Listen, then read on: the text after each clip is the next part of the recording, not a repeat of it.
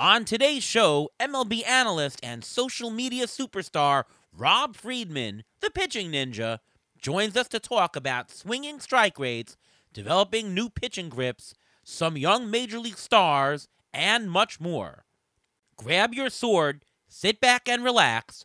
Our conversation is up next on Beat the Shift.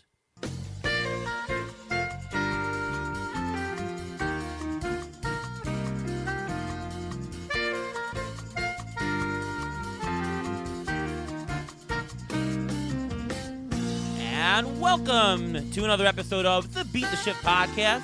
I am your host, Ariel Cohen, and with me as always is Ruben Guy. How are you, Ruben? I'm doing great. How are you doing today? Oh, I'm doing fantastic. It is the off season. We're right in the middle of hot stove. Shohei Ohtani signs. We got a breaking trade. The Dodgers acquired Tyler Glass now from the Rays. So things are moving in baseball. What's going on with you, Ruben? Yeah, it's actually, I'm doing great, and it's actually fun to watch where all these players go, except I don't like it when the rich get richer. Even though I am a Mets fan, I don't see them doing anything yet, but they do have the most money. But as you see, the way Ohtani got paid, I don't think it matters how much money you have. Crazy stuff. Yeah, I worry for my Mets what we're going to do for this year. I think it's more of a 2025 play, but we shall see. We've got a great show for you today. Joining us, you might know him a little bit more as the pitching ninja. He's creator of amazing GIFs. Lately, he's been doing that Name That Pitcher, which, by the way, I'm so bad at guessing who it actually is. He's credited with having helped a large number of pitchers in one way or another with their pitches. He's got about 160,000 YouTube followers, almost 500 million Twitter/X followers, been an analyst on MLB, Fox, ESPN, Peacock, others, you name it. Welcome to the show, Rob Friedman. How are you, Rob? I'm doing great. I just found out about that Tyler Glasnow thing. That's sick. Did I break that to you? You did. Yeah, just happened minutes ago. Jeff Passan, our go-to guy, just broke that. The Rays are selling and Dodgers hungry for pitching. Does that actually help them, or I should say, does it increase the chances of them signing a Japanese pitcher or not? I think so. They need that piece. Like either way, I mean, they're one step away, and I think that's the step they need. Yeah, well, they do need the pitching. They've got the hitting. And, I mean, the following year, they're going to have Ohtani as well pitching. That's stacked roster for 10 years. And after 10 years, of course, they have to pay a $70 million check for nobody. But Maybe it's going to be worth it. It'll definitely be worth it for them, though. Yeah, 100%. We shall see. But it's going to be exciting 2024. Just, a little bit about you, Rob. And, we know you do all those great stuff at Pitching Ninja. How did you get into that? What's the story? How did Pitching Ninja come about? How did you get your love of baseball? And, how'd you come to be what you are? So my love of baseball started when I was young. Like I grew up a Mets fan, and they were terrible when I grew up. So it was like, it was just rotten, but I always dreamed of being a baseball player, was never good enough. Never even thought about getting involved in baseball, to be honest. But then my son was playing, and I got drafted to coach. And I just started doing more and more research about like the right ways to teach stuff. Like I knew that what I did wasn't great. And I think sometimes you're better off not having been a stud player, because if you're hungry for information, I'm a lawyer. Like I have a legal background. What the heck? But I started asking a lot of questions, got involved in some message boards. This is before real social media. And, one of the guys we'd all hang out. It was Kyle Bodie, me, Ben Brewster from Tread Athletics, Lance Wheeler, who started Baseball Think Tank, and the Core Velocity Belt. And even the guys like Matt Blake were involved early on in my Twitter escapade. So it just started growing. I started sharing stuff I learned. I asked a lot of questions, did my own deep dive. Like as a lawyer, I wanted to figure out like what the real truth was beyond the marketing stuff. So I just kept looking at more and more videos, breaking things down, asking questions, and then sharing it because I knew I wasn't going to coach forever. And, I didn't want the information because I am uniquely positioned to be like a big geek and dive way deep into this stuff. And I didn't want it to kind of end with me. I didn't want people that couldn't get that information, didn't have the time, didn't know where to find it, didn't have nice people to help me out. Eric Cressy's another one. Alan Jager's another one that helped me out. So all these guys, it just took it's basically a whole village of folks that were all learning together. And I shared it and kept sharing and sharing it, and it just kept taking off. And I was like, all right, this is kind of cool. And, in the meantime, I had started a software company back in '99 and worked there, running the whole thing for a while, and then running a division, and then decided that it's just cooler to be pitching ninja than to be a software guy. And when did you realize, or when was the oh my goodness point in your life when you saw that you're this big social media personality or influencer or even a baseball scout? What made you realize that happened? Probably the biggest thing was when I got banned by MLB. And it was kind of shocking. Like, at that point I was like, all right, cool. I got more hours in my day back. I don't have to do this anymore. And then they contacted me and said, oh no, we don't want to really ban you. We love what you do. We just want to make it more official. And I was like, wait, really?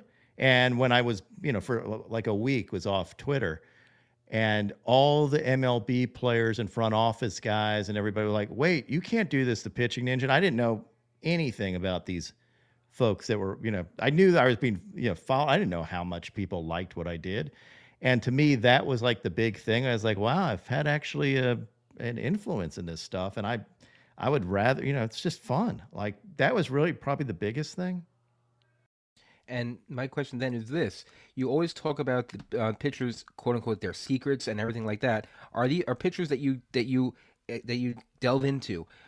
Are they concerned about what you're showing out on public and showing their quote unquote secrets? How it may be easier to hit them? Very, very seldom, because it doesn't really help necessarily with hitting them. It does help other guys. Like, most baseball players actually want to pay it forward. They know that there's information out there that people can reverse engineer what they do. They're a little less worried about that. I think they're more excited about being able to share what they do and to help other folks, but they don't know how to do it, because if they start doing it on their own accounts, then people just keep bugging them and asking more and more questions. And if they can go through me, then I get bugged and they don't have to deal with it. So it's way better for them. And so I think it's actually, I'm in a better position to do it. And I think folks generally like sharing stuff. Very, very seldom. I'm trying to even think. Somebody has said, I really can't tell you. And then they tell me later, like, it maybe been at that point, they had so this is what happened. Like, somebody would develop a new pitch in the off season and say, man, check out this splitter I'm throwing. And like, oh, can I tweet that? I'm like, no, I don't want you to. And that happens every once in a while because they don't want people to know it until they see it. And then later on, they'll tell me. Yeah, I was going to ask sort of the opposite way, more in the positive, that, in terms of helping pitchers. I had lunch yesterday with our good buddy Frank Stamfel from CBS, and talking about how George Kirby sort of found out how to throw the splitter from watching your stuff and your interview with Kevin Gausman. First of all, what is the story with that occurrence? And also in general, how do you think pitchers use social media to better themselves? So yeah, that absolutely did happen. And I interviewed Kirby after. Kirby's a great dude. Like, I love that dude, and fantastic pitcher, really good dude. Big fan. And I thought that was fantastic when he was asked where he got his splitter from. It's like, oh yeah, I was just checking out Pitching Ninja's interview with Kevin Gausman and picked it up. And I'm like, dude, Kevin Gausman talked about his splitter for like 20 minutes. Like, he gave the most in-depth explanation of his splitter of any pitch that I've ever had anybody describe to me. Like, he went on and on about it. It's a very complicated pitch, and Kirby just picked it up and loved it, which is why everybody should be watching this stuff. Like, it shouldn't just be the pros, but you see why they get where they are, because they try to uncover everything they can. And a lot of it centers around, like, if I'm putting out content, they want to see it. They want to see what other guys are up to, maybe pick up something. I also had Yu Darvish DM me to get Shane Bieber's knuckle curve grip at one point. I was like, I was at dinner with my wife. Yeah, it was ridiculous. So I'm at dinner with the wife. She's like, why are you on your phone? I'm like, Yu Darvish wants to know Shane Bieber's knuckle curve grip. I'm like, I got to help him. And sure enough, I did. And he threw it, I think, the next outing. and had like 12 Ks or something. But he threw it as a slider instead of a knuckle curve. That's one of his 12 pitches, right? Yeah, exactly. At least. Do any of the pitchers tell you stuff quote unquote off the record and then try to get your opinion based on what you see? Do they try? I mean, you mentioned about getting different, having you Darvish call about getting a certain grip, but do they ask like, am I doing anything wrong? Am I doing something that I shouldn't be doing? Like, am I tipping something? Do they ever come to you about that? Occasionally they do, yeah. They'll say, what do you think about this pitch? Either because they're proud of it or they really want my opinion. Like, does this look nasty? And most of the time they're right. Like if a pitcher thinks a pitch is nasty, it's very seldom not going to be. And it's almost like they think it's cool, but they want to show me, and generally it is. So yeah, that definitely happens a good bit, just bouncing things off. I'm here as a resource. Like I never thought I'd be in this position. And I view my role as if I'm going to do everything I can to be the good guy, to try and help folks out. And, it's just my time. Like if I can, I get paid by seeing somebody successful. And occasionally if they ever give me credit for something, I freaking love it. Like I never expect anything. And I just want to be one of the good guys out there. It sounds lame though, doesn't it? Like, it doesn't at all. You want to help. You want to help people out, which is good. Which is why I want to ask this next question. Please tell me the difference between a sweeper and a slider.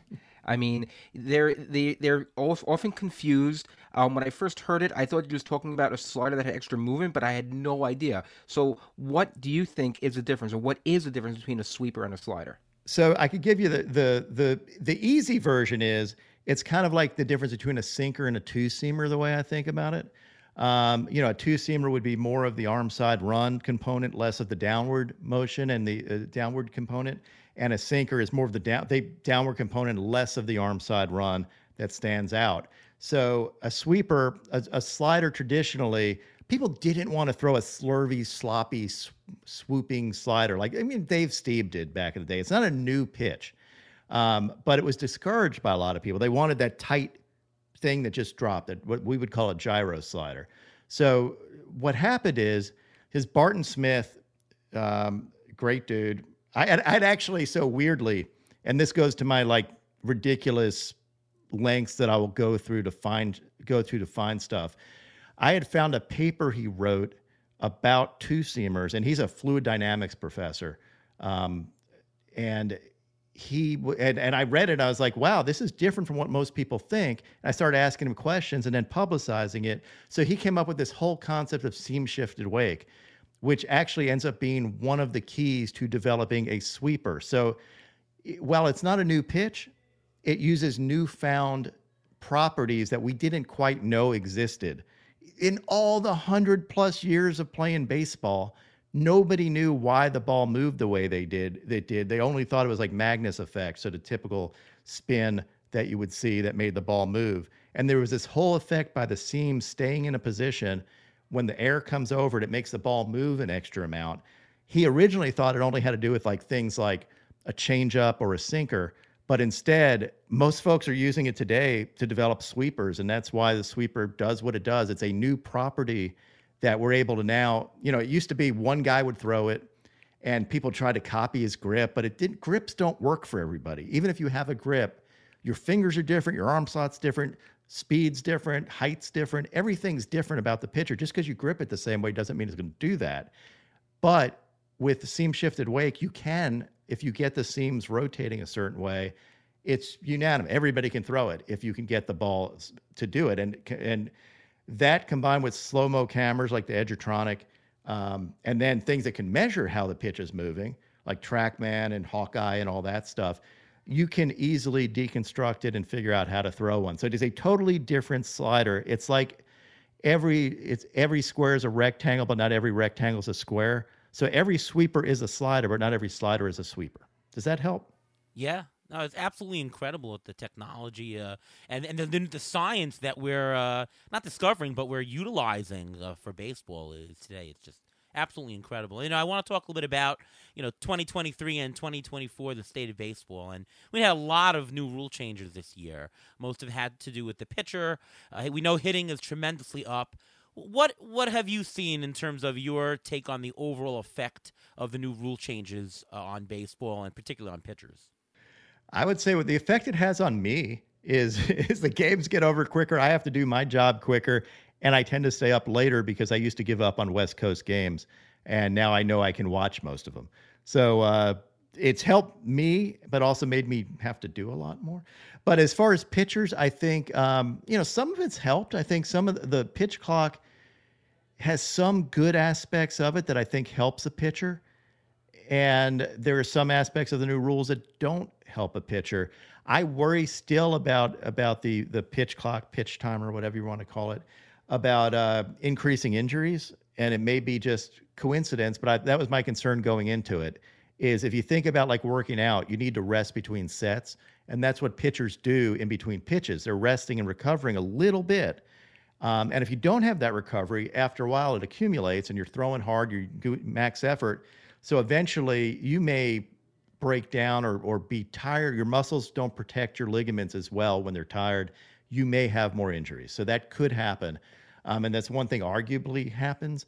The shift was really a non-issue. I thought it would hurt pitchers a little more. I didn't think it. I mean, it looked more like baseball to me, to be honest. Like there were a bunch of balls that would be hit up the middle and there were outs, and with the shift, and be like, it's good that you got it out, but that's not the baseball fans are used to seeing. So I thought that was a good change. I like the stolen base change, even though it does tie pitchers' hands a little bit with keeping runners on. You just have to come up with different ways. But there are also unique uses of the pitch clock that I thought created some strategic opportunities, which I thought were really cool.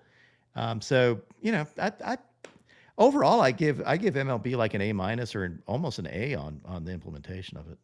Yeah, great insight. There's a lot to unpack. Obviously, I give that question to you as a very open canvas, but so much to unpack, including your own personal time. I know I'm watching games, and I sometimes I'm working late, and all right, let's see how the Mets are doing in the 10:30. What do you mean the game's been over for half an hour already?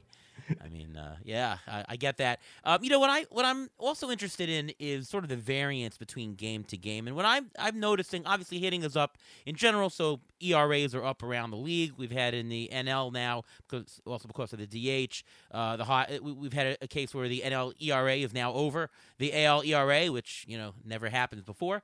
But we're seeing a lot of pitchers, even the ace pitchers, talking like Spencer Strider, Kevin Gausman, and they're throwing an occasional clunker. We're talking like a 5-inning, 8-run outing. They've got their strikeouts are continuously great. They've got their starts where they look fabulous, but they're throwing the clunkers, especially early on in the season. Do you think this is a trend that's going to continue? I'm talking about the variance in terms of performance game to game.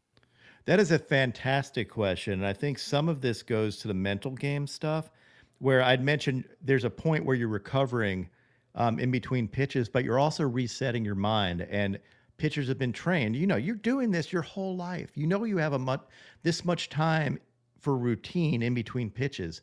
And if you're not able to slow down the game when you need to, which is very tough with a pitch clock, you may find it kind of like an avalanche. Like all of a sudden things spiral out of control. Now, sometimes it helps because the hitter can't step out as much either, and the hitter likes to be in control and dictate the pace. Now the pitcher can, but it does definitely impact their mental game because, that's one of the big things I'm into is pitchers aren't robots. None of these players are robots. And there's a very important aspect to it that's very understudied. Everybody loves the numbers, and they love the velo numbers, spin rates. How much did this pitch break? But not everybody looks at the mental game aspects of it. And I do think that impacts it. And probably is one of the causes for that as pitchers try to shorten their routines or figure out other ways to slow the game down so that they don't spiral out of control. Great question. Yeah, it's also the first year. We have to see how everyone adapts. We'll see what injury avoidance methods the clubs use. So a lot to see as the years go on. But before we continue on the show, time for the Injury Gurus Trivia of the Week. Now, this trivia question is going to be geared specifically to you, Rob, to the pitching ninja, because you're known for putting up these videos of pitchers making hitters look silly swinging strikes.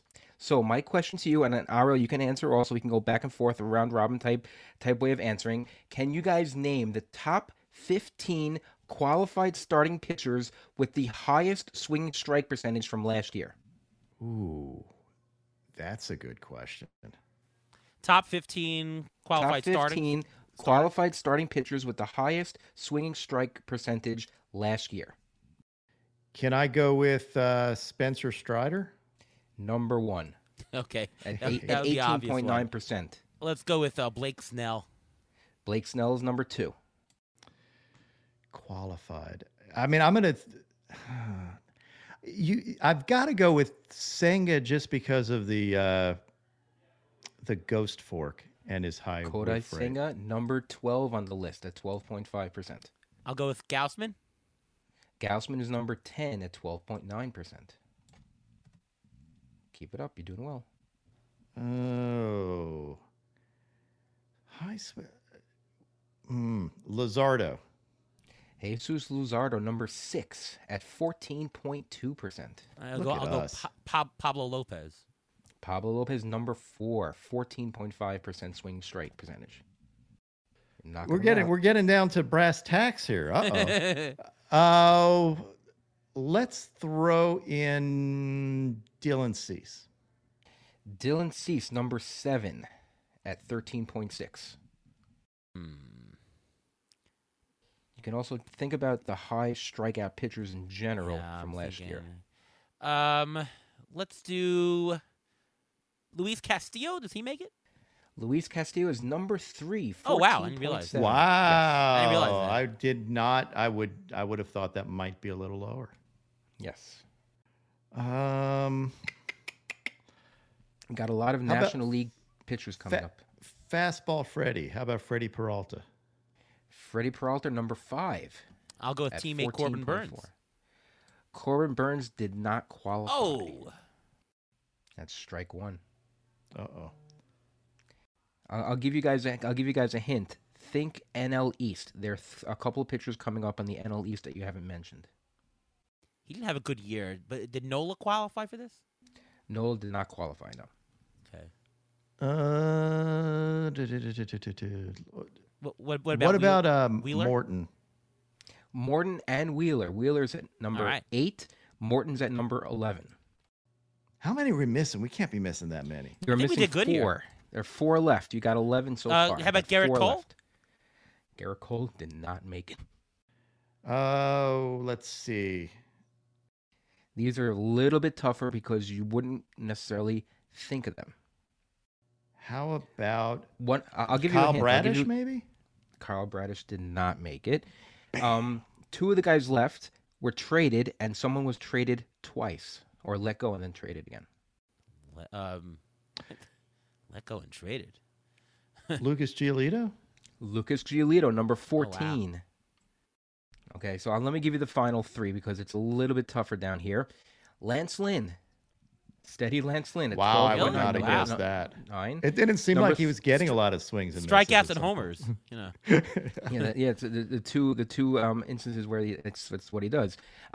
Sandy Alcantara, even though he had sort of a down season, he was still getting the swing and strikes. And Yusei Kikuchi was number 15. Wow. Wow. Now, when I was looking this up, I also wanted to compare the highest percentage of called strikes for a pitcher. 2 of the pitchers we named are also in the top 15 of highest percentage of pitchers called strike. Which 2 pitchers? This is a tougher Somebody question. that probably doesn't challenges folks in the zone. I'll give you a hint. One of them you mentioned earlier in this podcast. Does it rhyme with Spencer Strider? No. No. Is it also Senga? No, not Senga. One of them, I'm going to give you the answers. One of them is Kevin Gaussman. Okay. And the other one, which was quite surprising, was Charlie Morton. Wow. So Charlie Morton, even though he's at a tender age of, I think it was 39 or 40 getting there, he was in the top 15 of the highest swinging strike percentage and the highest cold strike percentage. So my question to you, Rob, is this. Do you think the strikeout rates are going to go up or down or stay the same for next year? I mean, it's good question. I am going lower, and I don't know why I'm saying that. Just a gut feeling? Yeah, just a little bit of a gut feeling. Yeah. As everybody makes adjustments and hitters catch up to being their pace being dictated, that's just my guess. You know, I'm gonna say it'll go up, just to be different, of course. But no, I think that more people getting used to the clock, getting used to the new rules, the more advancements in pitching, the spin rates, the seam shifted wake. I think there's a little bit more to squeeze out of strikeout rates. So I'm gonna say up. You didn't say by how much, but I'll just go up a tad. Do you think that maybe hitters are trying to put the ball a tiny bit more in play now, though? Because they're getting rewarded a little bit more for it? Not really. yet. I think they're still going for the home run. So I think it's either going to stay the same or go up because home runs are what make the money, and home runs is what baseball wants. They want either the strikeout or the home run. Those are the two ultimate. I mean, yes, they want to score more runs, but the home runs is what everyone comes to see. People don't come to see Pete Alonso strike out. They come to Pete Alonso hit a home run. They want to see how far Vlad Guerrero can hit a home run. They don't want to see him strike out five times, you know? And we had Vinny Pasquantino on last year, and he was basically saying that our strengths are our strengths, and we're going for our strengths. We're not adapting to the game. We're making the most out of our strengths. So in that aspect, I think the game is still long ball, not small ball in baseball. I don't think. I mean, if you have Luis Arias on your team, maybe we're playing a little bit more small ball. But for the vast majority of teams, they're going with the same game plan, which is just attack. The power hitters go for power, and so on and so forth. It's play your own game is really the name of it. Makes sense to me. I want to talk a little bit about analytics, as this is the Fangraphs podcast.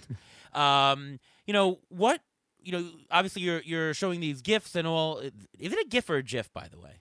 I say GIF, and I'm sticking by that. I say GIF also, but I guess there's no absolute correct term. There is, and I think people, I don't correct anybody, whatever they call it. It doesn't matter. Well, anyways, question is, in terms of analytics and in terms of stats and data and all that, what do you think is the most important aspect of analytics for pitchers that they're analyzing these days in the state of baseball? I think it's going to depend on the pitcher. I know that they're way more in tune with their own analytics.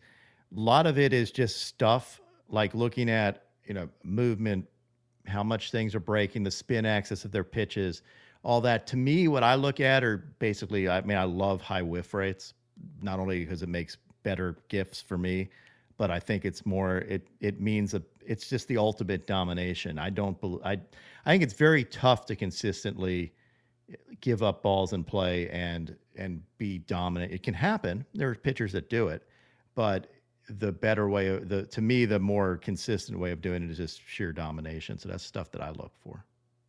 Okay, and with all the GIFs or GIFs that you put out there, I wanted to ask, this is a fantasy relevant baseball podcast, so I wanted to ask you, what do you think your impact is on the fantasy baseball world, and how can we use the information and your work to help us with our fantasy teams?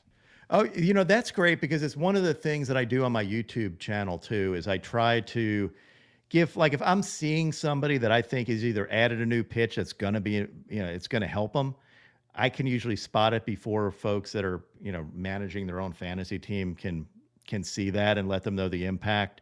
I was pretty high on Snell pretty early on last year, for example, just for a guy that I had. I look at all the different aspects of what a pitcher is doing, if they've changed anything, their approach. If something jumps out at me, usually it's real. Sometimes it's just an outlier and I miss it. But, it's one of those things that if you pay attention, you're going to see new pitchers too. Like I cover college baseball. I cover, anything in the minor leagues. Matt Brash is a guy who I picked up in the minor leagues. I was watched him going, holy crap, this dude looks like Kerry Wood and he's in the minor leagues. What's up with that? And everybody picked up on it right away. They're like, wow, this guy's nasty. And then, he gets called up to the major leagues and struggled as a starter, but you can see the nastiness, right? Like that's there. So if you're paying attention, you're going to see, I do your work for you a lot of times. At least somebody might catch your eye and go, man, he's nasty. He's got sick stuff. Let me look more into him. So, that's one of the ways. It's just basically I monitor everything so that folks can see and make their own judgments. Yeah, if you're not following Pitching Ninja, you should, although I would assume that most of the folks that are listening here right now already do. Let's ask one or two mailbag questions. Thanks, everyone, for sending in stuff. PhysiqueFan98 asks, are teams like the Rays, who have a lot of severe pitching injuries, are they doing anything differently from other teams, or do you think it's just a case of bad luck? What say you, Rob? So my instincts are it's a case of bad luck, and I hated it for them because every time they had a pitcher, talking about fantasy baseball, when you had Springs just looked like a world beater, and then he gets injured, which really kind of sucked for me. Like, I enjoy watching these guys, and I hate injuries. Like, I hate it. I know how hard it is for guys to have to recover from it, from them to be away from their team. So I hate that stuff. I think it is more luck. I know that they have unique philosophies there. I don't think they necessarily have unique training regimens per se. They do like guys that throw the ball basically down the middle and let them, let their stuff work, and less nibbling type stuff. So maybe they have guys generally they're seeking out guys with better stuff, and maybe they throw harder in general, and maybe there's an inclination to get injured, but I really don't think they're doing anything wrong. Yeah, I tend to think so also, although since I'm a Mets fan, I sort of think that all the injuries congregate on the Mets, so it's something to do with the Every the team thinks that, right? Agreed. Yeah. Although with the Rays do employ pitchers with very odd arm angle slots, so that is a little bit different. Maybe that is more prone to getting injured. They also take more gambles on cheap players because for them, let's just buy a bunch of guys for high upside because that's what we can afford, and it works for them in a lot of ways. So maybe the Rays, I would say, a little bit more prone just because of their buying philosophy and who they employ. But in general, luck is obviously the dominating force everywhere. There's not really a common thread between the guys that have gotten injured too. They're all kind of different. They're all, I always tend, generally when you're seeing somebody, and you see this online all the time on social media where you'll post somebody's mechanics and they're like, oh yeah, Tommy John in 2 years. And nobody can predict that accurately. When Max Scherzer came up, they were like, oh, he's a reliever. He's going to pitch only a little bit because he's got the inverted W, blah, blah, blah. And that never happened. Right, so it's not something that you can really project very well. We'll do one more mailbag question from Ari Rubin, who says, which two, so he's asking a player question, which two of these would you keep out of the following three young pitchers at the cost of a 16th round draft pick in a mixed league? So basically, who are the best two here? Is it Yuri Perez, Cole Reagans, Tanner Bybee? You're giving me three of my favorite young pitchers in baseball. Holy crap. Like Cole Reagans could win a freaking Cy Young next year. He was that dominant when, just jacked up everything, throwing 99, I think it might touch 100 from the left side with just freaking nasty stuff. But Yuri Perez is maybe as good a young prospect as you will ever see. And then Tanner Bybee is like a baby Shane Bieber, and I would take that every day of the week. So I'm not going to be of much help here.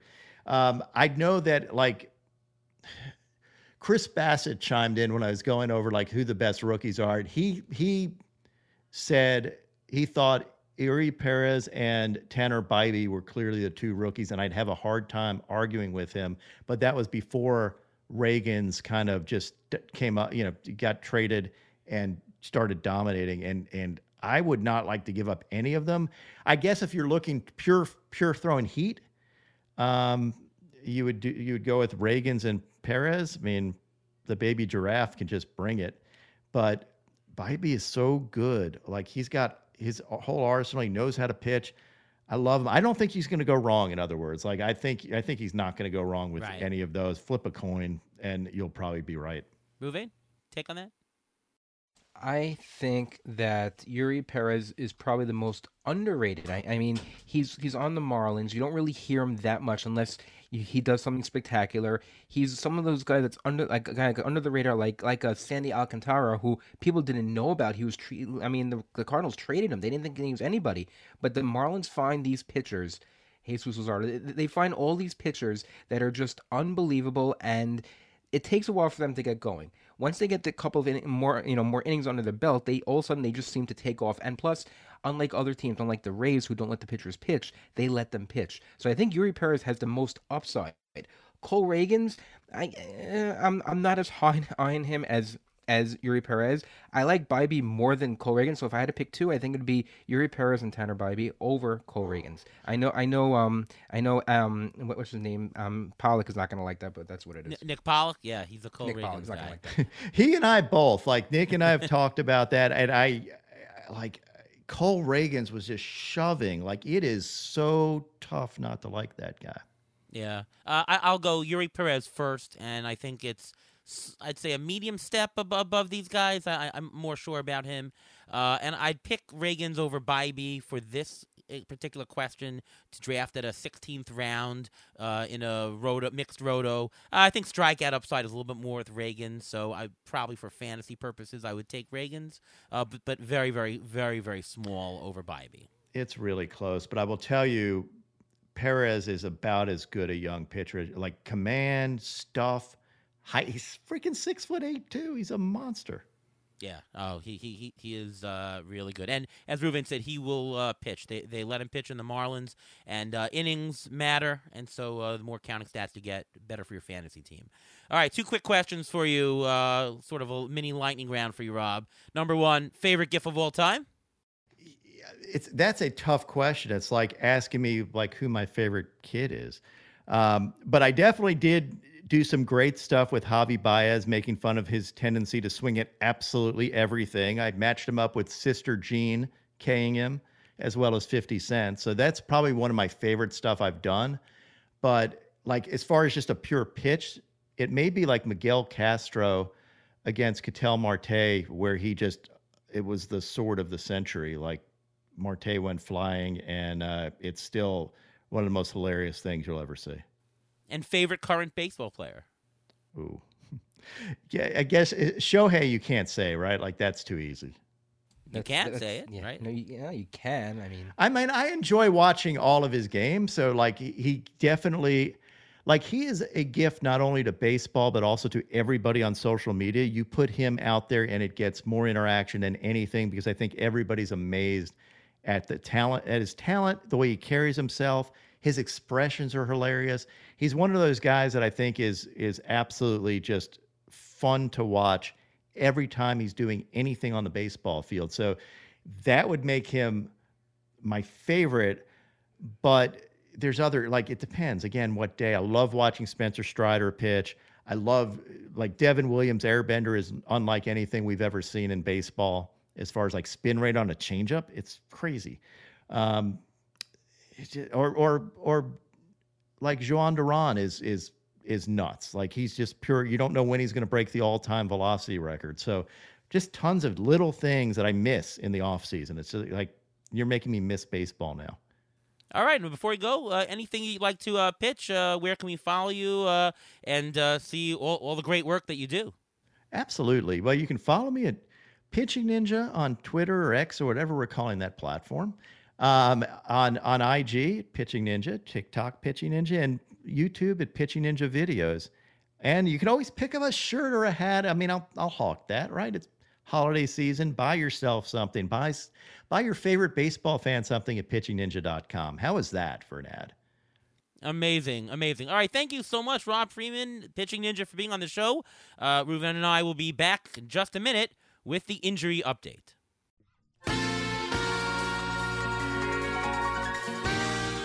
All right, we're back. Great interview with Rob Friedman there. A lot of insight, a lot of great stuff there. All right, Ruven, let's do a bunch of injuries. It's been a long offseason so far. I'm sure you've got plenty to say, so go for it. Yes, we'll stick with the pitching theme here as we just had the pitching ninja on. I'm going to start with Alex Cobb. He had hip surgery at the beginning of November. He had a procedure to repair the labrum for his right hip impingement issues. He's expected to need 6 months from the beginning of November to return, so he'll miss at least the first month of the year and maybe a little bit longer depending on how his rehab goes. Now, a couple guys you may want to keep an eye on going toward next year, or even the middle of next year. Yu Darvish, I mentioned him when we had our live podcast out in Arizona, that he had a bone spur and he was shut down for that for a right elbow bone spur. We don't know if he had surgery. We may not know if he had surgery for it until spring training. So if you're drafting now, think about what you want to do about that. And a couple of guys who you want to think about maybe to draft later in the course of drafts, if you're drafting now, Robbie Ray. He had Tommy John surgery in May. He should be out midway through next year. And other pitchers to look for toward the middle around All-Star break, post-All-Star break, Luis Garcia, Drew Rasmussen, and Dustin May. All those pitchers have timelines to come back around July, All-Star break, that time. So if you want to take a waiver on them early in the year and you have room on your roster to be able to do that, that's great. If you want to think about picking up those guys if they weren't drafted, then you may want to think about getting them, let's say, in May or June. If you have a roster spot, just keep those names in the back of your mind. All right, Ruvain, what's going on with you in general these days? What do you got cooking in the fantasy world? Well, you can follow me on Twitter at MLB Injury Guru, where I tweet out the injury updates as they come. They're coming in slow because it happens to be the offseason. Teams don't have to tell you anything. You can also catch my weekly article during season on Rotoballer, which discusses all the injuries that are mentioned here on this pod, as well as many others. All right, I'm Ariel Cohen. I write over at Fangraphs, Rotoballer. We got the ATC projections coming out next month. About the third week in January. So look forward for that. And, of course, you can listen to us right here on the Beat the Shift podcast presented by Fangraphs. We'll be back next week, and then we'll be back weekly in January. So, a lot to look forward to. 2024 season right around the corner. Wishing everybody happy holidays as you get into holiday season. Happy Hanukkah for those who just celebrated. Today's the last day when this comes out. And Merry Christmas and Happy Kwanzaa.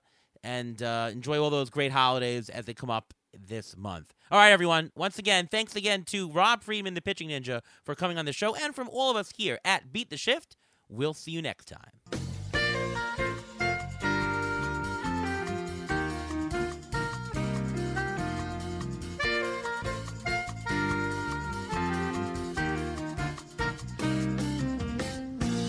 Thanks for listening to the Beat the Shift podcast presented by Fangraphs.